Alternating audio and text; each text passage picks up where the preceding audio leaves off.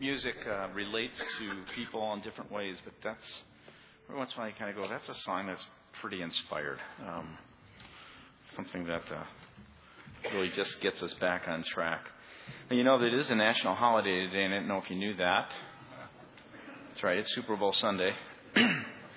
Talked to my daughter, my youngest daughter, who is in Italy. She's in Rome, Italy, studying there for her semester overseas. And talked to her yesterday, and I guess a whole bunch of them, there's pockets all over there that are people going to be staying up at 12. You know, game starts at about 1 a.m. in the morning or something like that. They'll be staying up. And so, are you a Patriot or a Giant fan? Well, we won't go into that. Let's just probably forget that.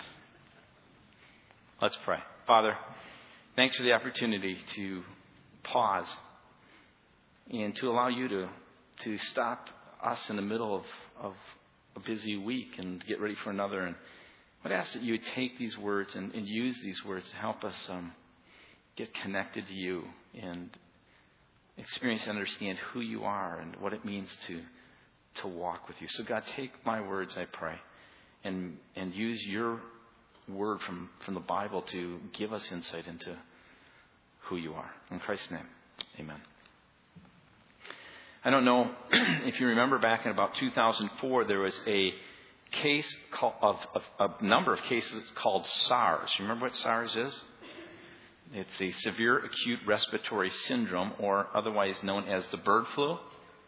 It's a special strain of that H5N1, and it was moving, they thought, in a worldwide epidemic fashion. And there were all kinds of reports. The Center for Disease Control and Prevention and the World Health Organization both issued alerts at that time. And they even asked in Minnesota the state officials, especially health officials, to start watching for possible cases that would fit the pattern of this bird flu.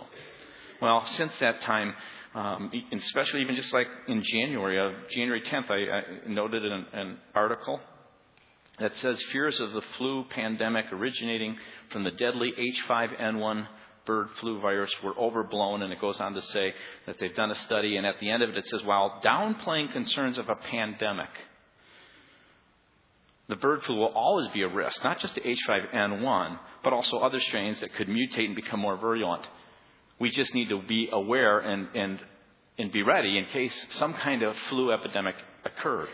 Well, I thought I would kind of update that, and as I was looking through it, I found that last Thursday, the New York Times reported that in a village in central Java, bird flu has seemed to once again begin to spread. From house to house, in fact. When that first alert was given, there were about 200 cases. Well, this report says that within a short period of time, the death toll in that area had gone from house to house to about 101 cases. I started wondering, whoa. And then the Associated Press headline reads, bird flu continues to march 4 years later. And it gets me start wondering.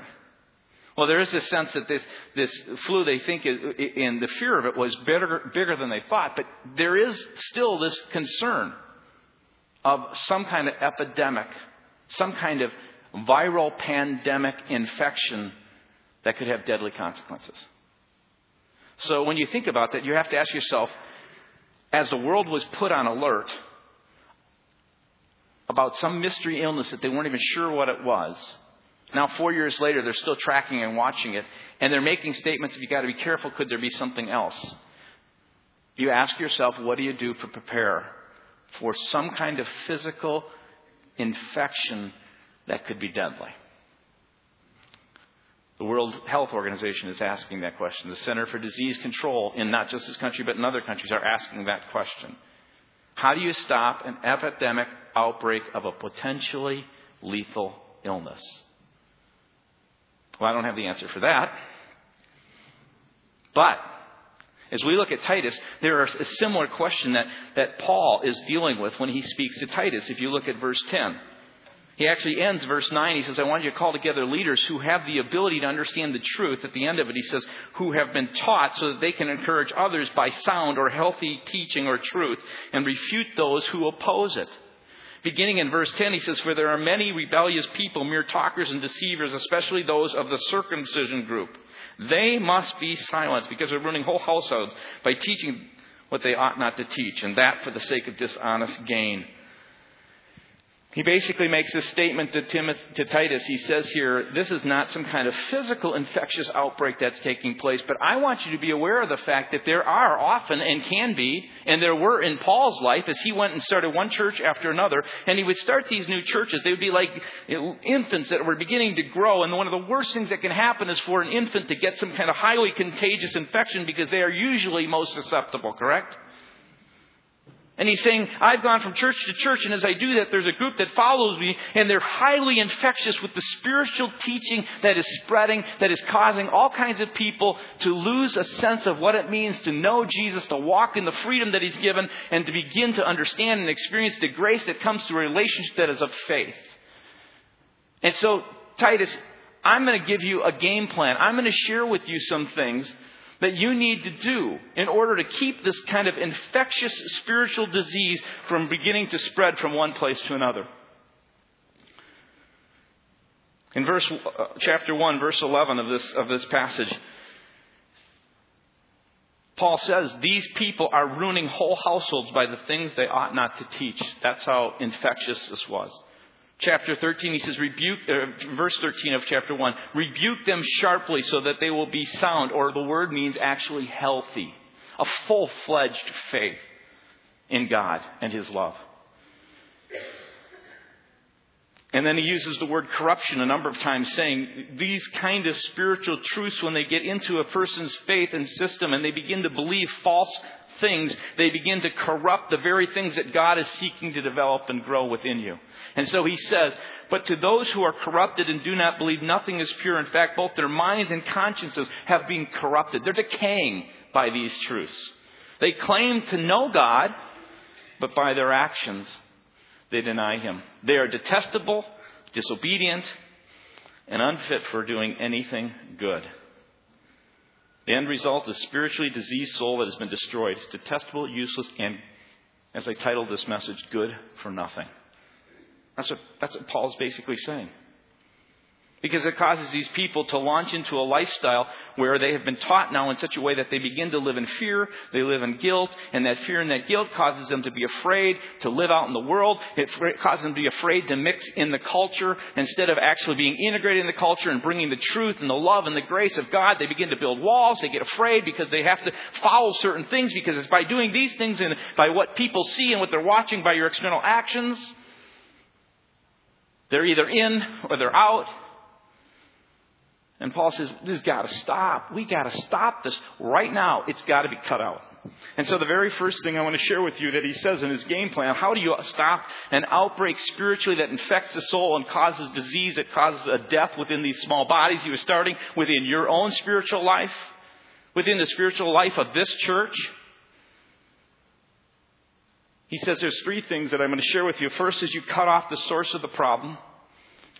And then he goes and he moves to the solution of that problem. And then he says, here, I want you to deal with some realistic expectations that you can expect when you start to work and move into this Titus. So how do you do this? How do you to stop something that's destroying maybe a person's faith or a church or a group of people's faith? You cut off the source of the problem. In fact, the World Health Organization actually has stated that risk from this H5N1 strain, although greatly diminished, could be eradicated in the countries which have become reservoirs for this bird flu. You could treat the people who get it and really help them. You have to do that. But those are really symptoms of something greater, and that's getting to the source. We know that to be true in all kinds of different areas in our life. There are other examples of that. For instance, in physical health. There's some doctors in this church, and I said the first service, I'll say again, correct me if I'm wrong on this, but when you have high blood pressure, you go to the doctor, and they usually help treat some symptoms. They'll give you some medication, and they'll talk about you need to get these symptoms in order. But they always come back and they go to what? The source. They ask questions like, there's things around your lifestyle. Are you exercising? Anybody asked that question before? A few of you laugh. Are you overeating? Oh, not in this crowd, I'm sure no. Drinking too much coffee. Is there a lack of rest?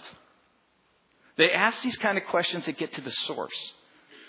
A number of years ago, I was on a task force on this western Hennepin area because there was a drug problem within the schools. And they had been trying to deal with it in one sense in a symptomatic way. They would try and help the kids who were actually getting hooked on it or taking the drugs. But I remember when I went to this task force, and on it there was a number of detectives and others who were trying to work with this. In fact, at that point there had been the Hopkins area had really had a contagion of it, as well as out in other areas and some of the schools out in the West.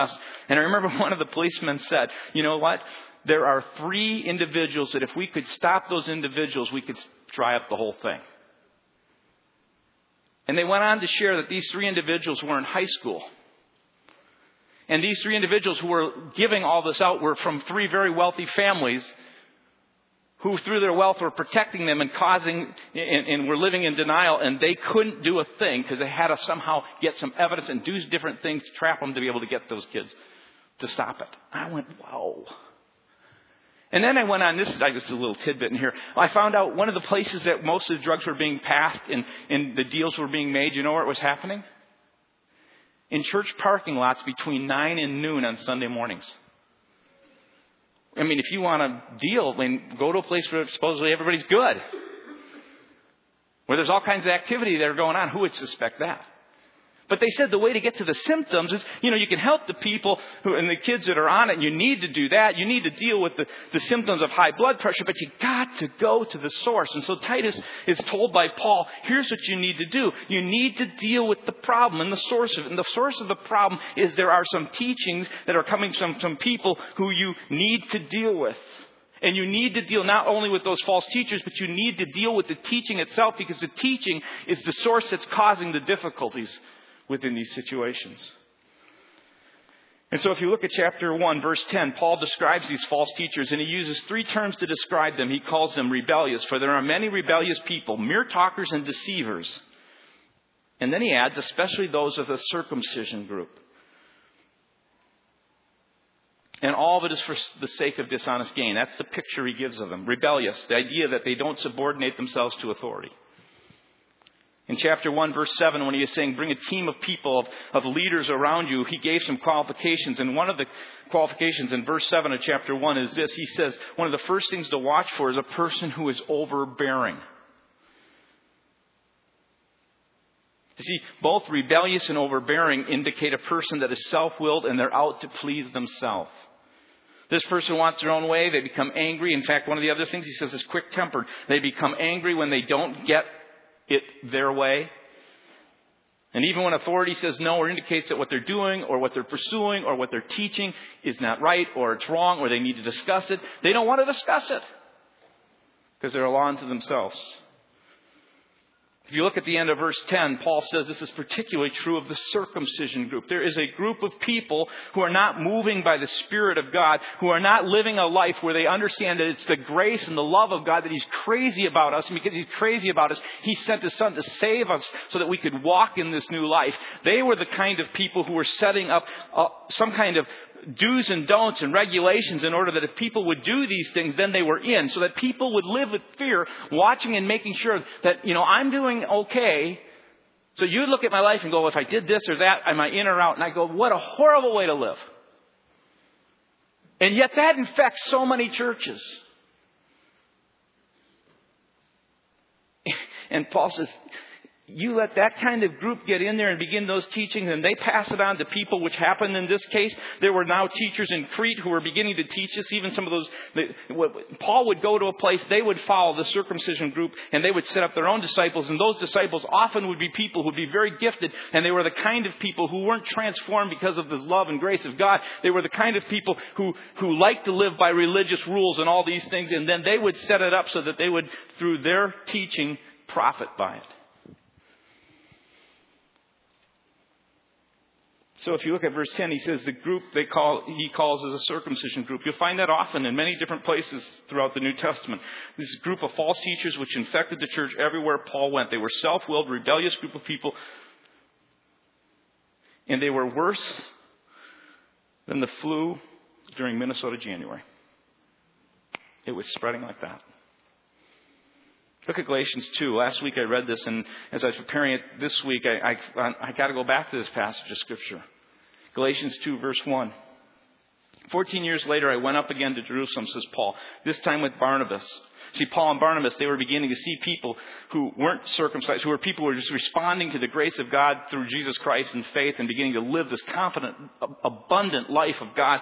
And he says, I went up with them, and I also took Titus with me. In verse 2, I went in response to a revelation. God revealed something to him. God works like that. And set before them the gospel that I preach among the Gentiles. But I did this privately to those who seemed to be leaders for fear that I was running or had run my race in vain. Yet not even Titus, who was with me, was compelled to be circumcised, to come under the knife, so to speak, so that he could be a person who responded to God and yet had this sign that people could look and go, he's one of us.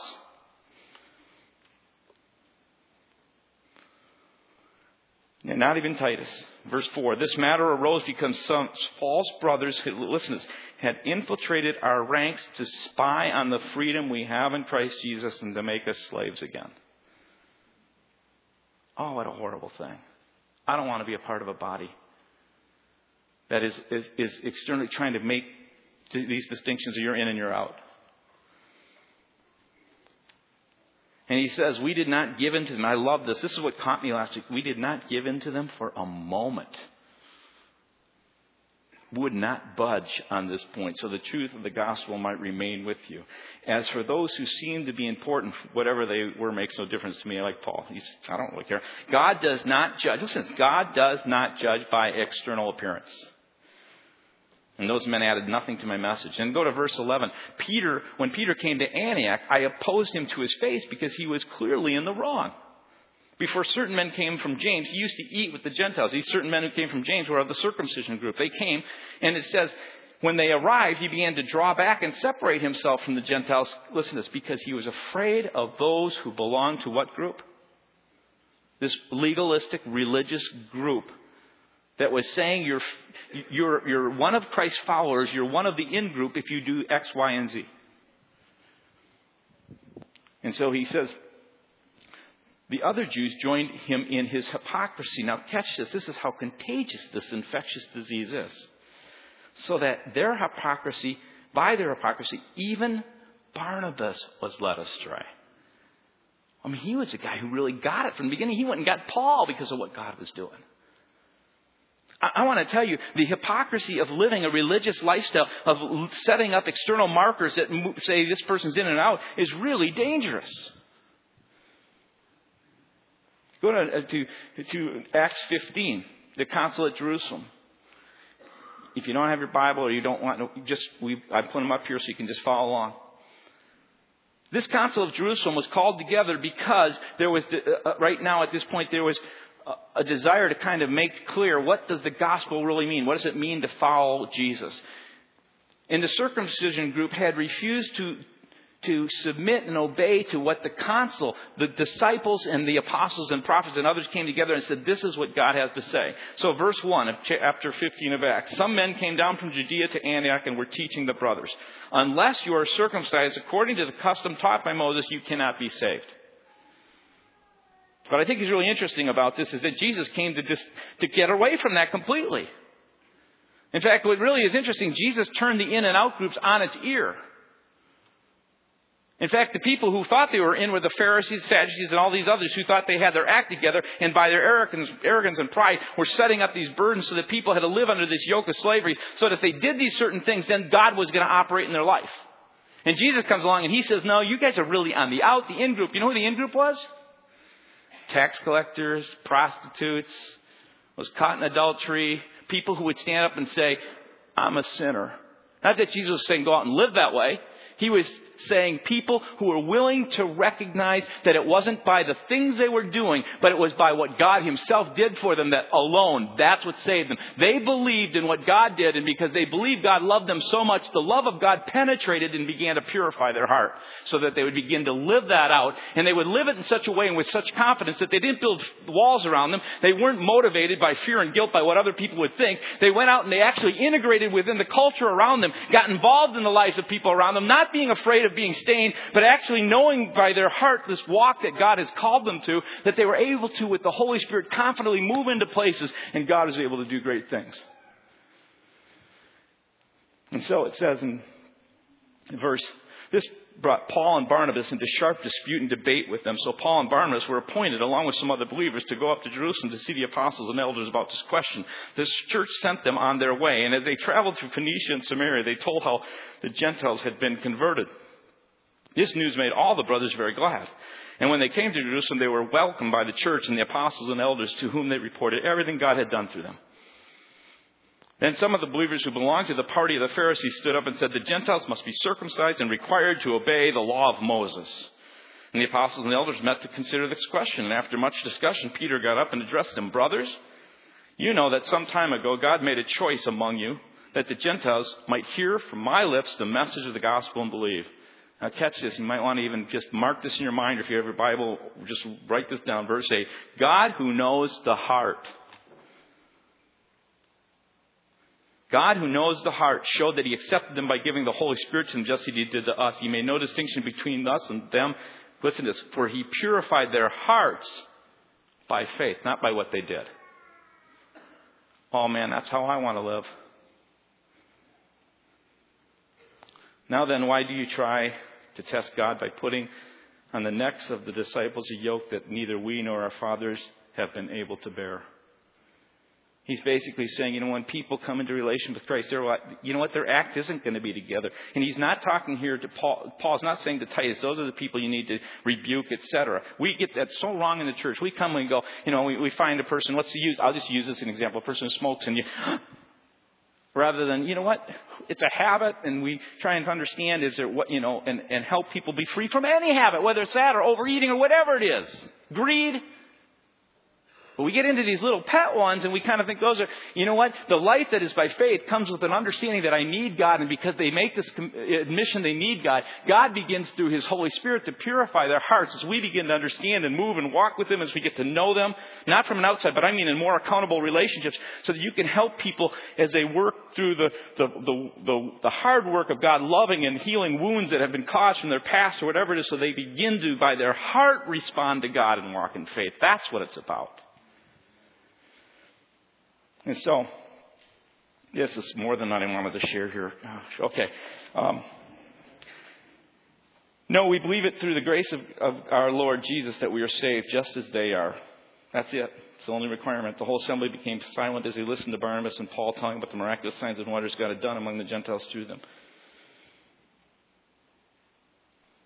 Verse 19, I'll hit down there. It is my judgment, therefore, that we should not make it difficult for the Gentiles who are turning to God.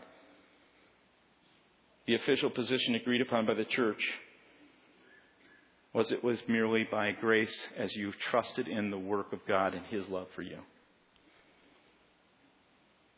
But this group of people could care less. Didn't matter if that was the position in the church for years or for even a short period of time. It didn't matter. They would rebelliously oppose it. And as he calls them, he says they were mere talkers. They were more eloquent and they were smooth in their talking. They persuasively could argue with their words. In fact, they were getting people caught up with all their wisdom as they talked about Jewish myths and regulations and all these things. And they would prey upon people who didn't quite understand that it was merely walking in faith by grace, and it wasn't about getting into this fear thing where people would judge you, etc. They didn't have that kind of understanding. So they became fearful and guilty, and they used their wisdom to make them bow to what they wanted. They were just mere talkers, he said. Their words, in fact, they didn't have the ability to transform lives, but conform lives.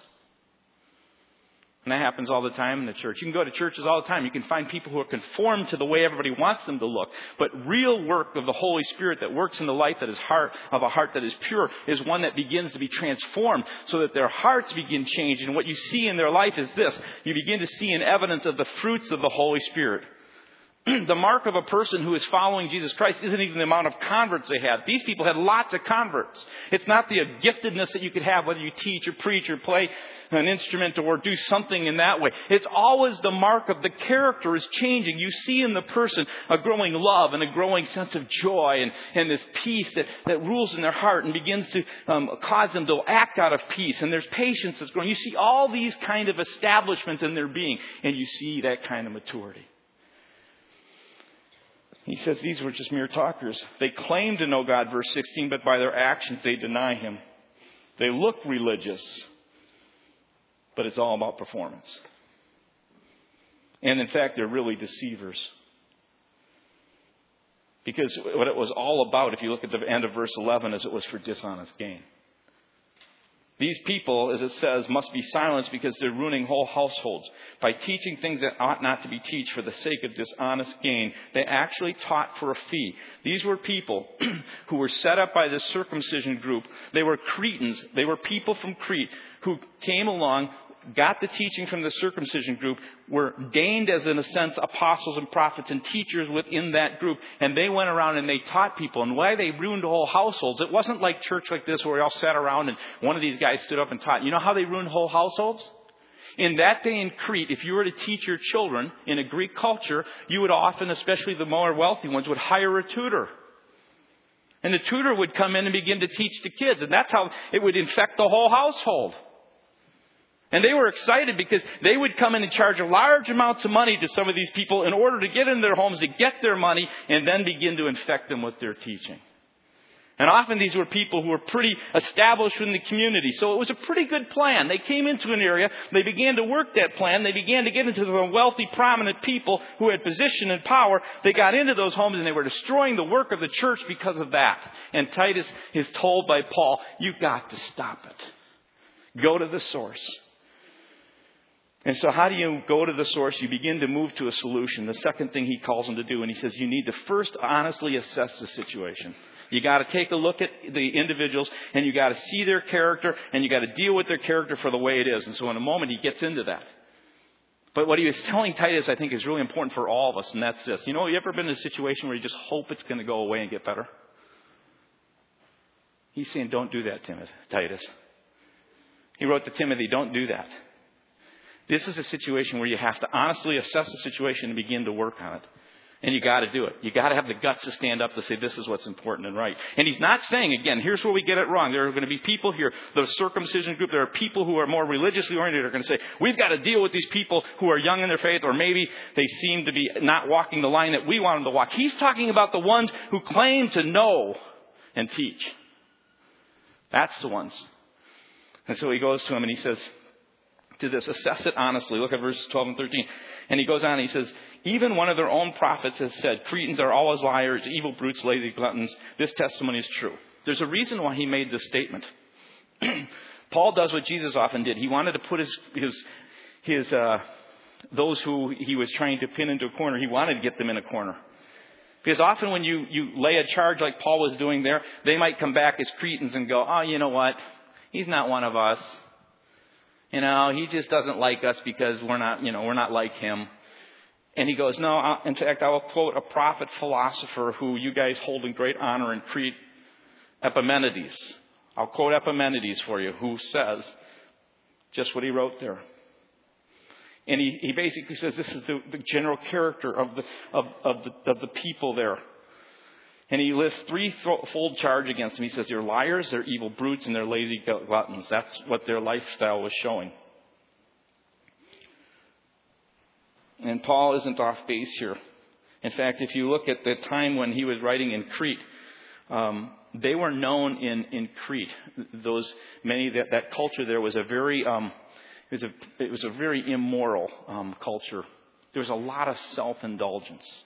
So what was happening, I think, in this group is they were coming along. They were taught that if you were circumcised, you're saved. And then you were circumcised, you're saved. You can kind of live how you want. So then they were just taking on the culture on themselves. And so there was no transformation taking their heart. So he says, this is what you guys are at. You're liars. You're evil brutes. You're led by your passions and appetites.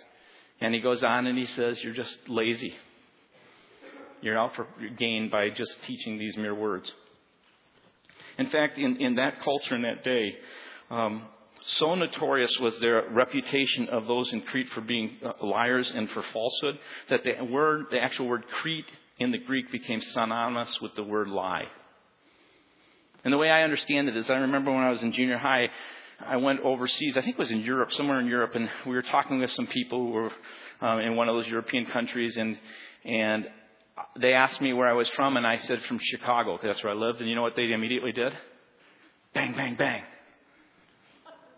Bang, bang, bang. Dad, what are they going bang, bang, bang for? He goes, Al Capone or the whole gangster thing. Chicago got known for what? Well, Crete was known for the same thing. They were known for these oratorical liars, these guys who'd get up and they'd teach and these kind of things. And he says, you basically, through this circumcision group, have allowed this group to come in and they're destroying whole households. And so he assesses their character, and then he does a second thing. He says, what you need to do now, Timothy, is you need to enlist others to help you. This is not a job you do alone. When the outbreak of that SARS took place, you didn't see one person running around the world trying to get everybody to act, right? It would be silly to see this person frenzied, running around trying to help, watch out. The sky is falling kind of thing. What happened was the World Health Organization called the U.S. Centers for Disease and Control and Prevention, and then also a number of other ones throughout the world, and they enlisted the media, the medical field, and every related group to stop the contagion. And he's basically saying within the church the same thing. You do the same thing. You enlist people. You get the groups together and you say, this kind of thing is not going to disease our people. It's stopping at every level. So you honestly assess the situation as you move to a solution. You then enlist others. And then the third thing he basically says is you got to combat the lies with the truth. The situation, he says in verse 13 and 14, calls for a sharp rebuke. Therefore, rebuke them sharply so that they will be sound or healthy in the faith and pay no attention to Jewish myths, which were a bunch of endless genealogies that people would go, am I connected to so-and-so and so-and-so? It's all about position and power and all that stuff. And then the other one was about, he says, commands. He says, rebuke them sharply, or to the commands of those who reject the truth. The idea here is this legalistic rules. If I do this, I do that. To Timothy, he said they were telling people they need to abstain from marriage. They were telling people they had to eat certain foods. They had to worship on a certain day. There are all these kind of little commands. And if you did these things, and he's saying, you know what? All that does is build pride, arrogance, and set you in the wrong direction. It kills the spirit. And so he combated the lies with truth. And that rebuke is this quick, hard, decisive strike. He was not saying in this situation with this kind of thing, just be gentle. No, you do that with people who are growing in their faith. But people who are going around telling people this is how to live, you want to rebuke them sharply. The word rebuke is similar to the quick action of a doctor with a knife operating to remove an aggressive cancer before it spreads and corrupts the entire body. Cut it out. And then he says, this is the game plan. You go to the source. You move to a solution where you assess the situation honestly, and you enlist other people, and then you do what needs to be done with some kind of immediate, sharp action. He then says, I want to encourage you with some very realistic expectations. Verses 15 and 16, he says, Timothy, you got to make your expectations real and clear, because when you do this, you need to understand and not expect that everyone's going to turn around and go, oh, yeah, thanks for helping me out on that.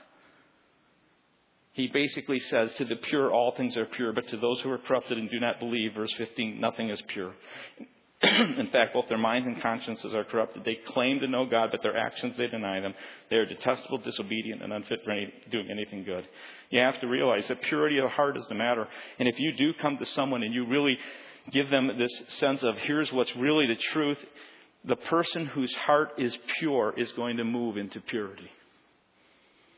But the person who doesn't care, you'll see it.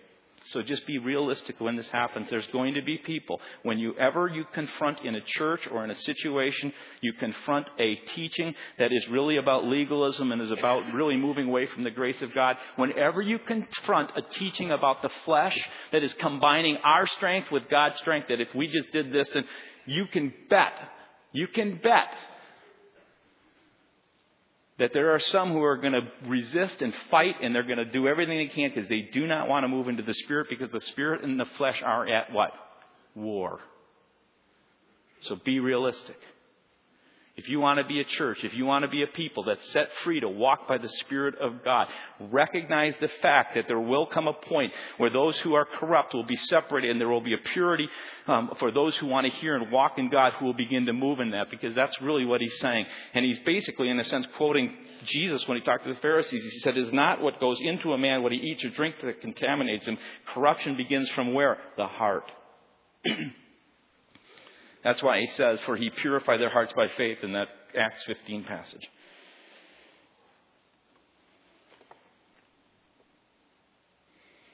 And so I just have this question as we move into communion and conclude this. We need to ask ourselves as a body. We need to ask ourselves personally. Are we about walking and moving into the things of the Spirit? Are we about a church that's setting the heart free to respond in faith, to move in grace, to set people who are seeking to know Him with mistakes and blemishes and sins on their life just like yours and mine?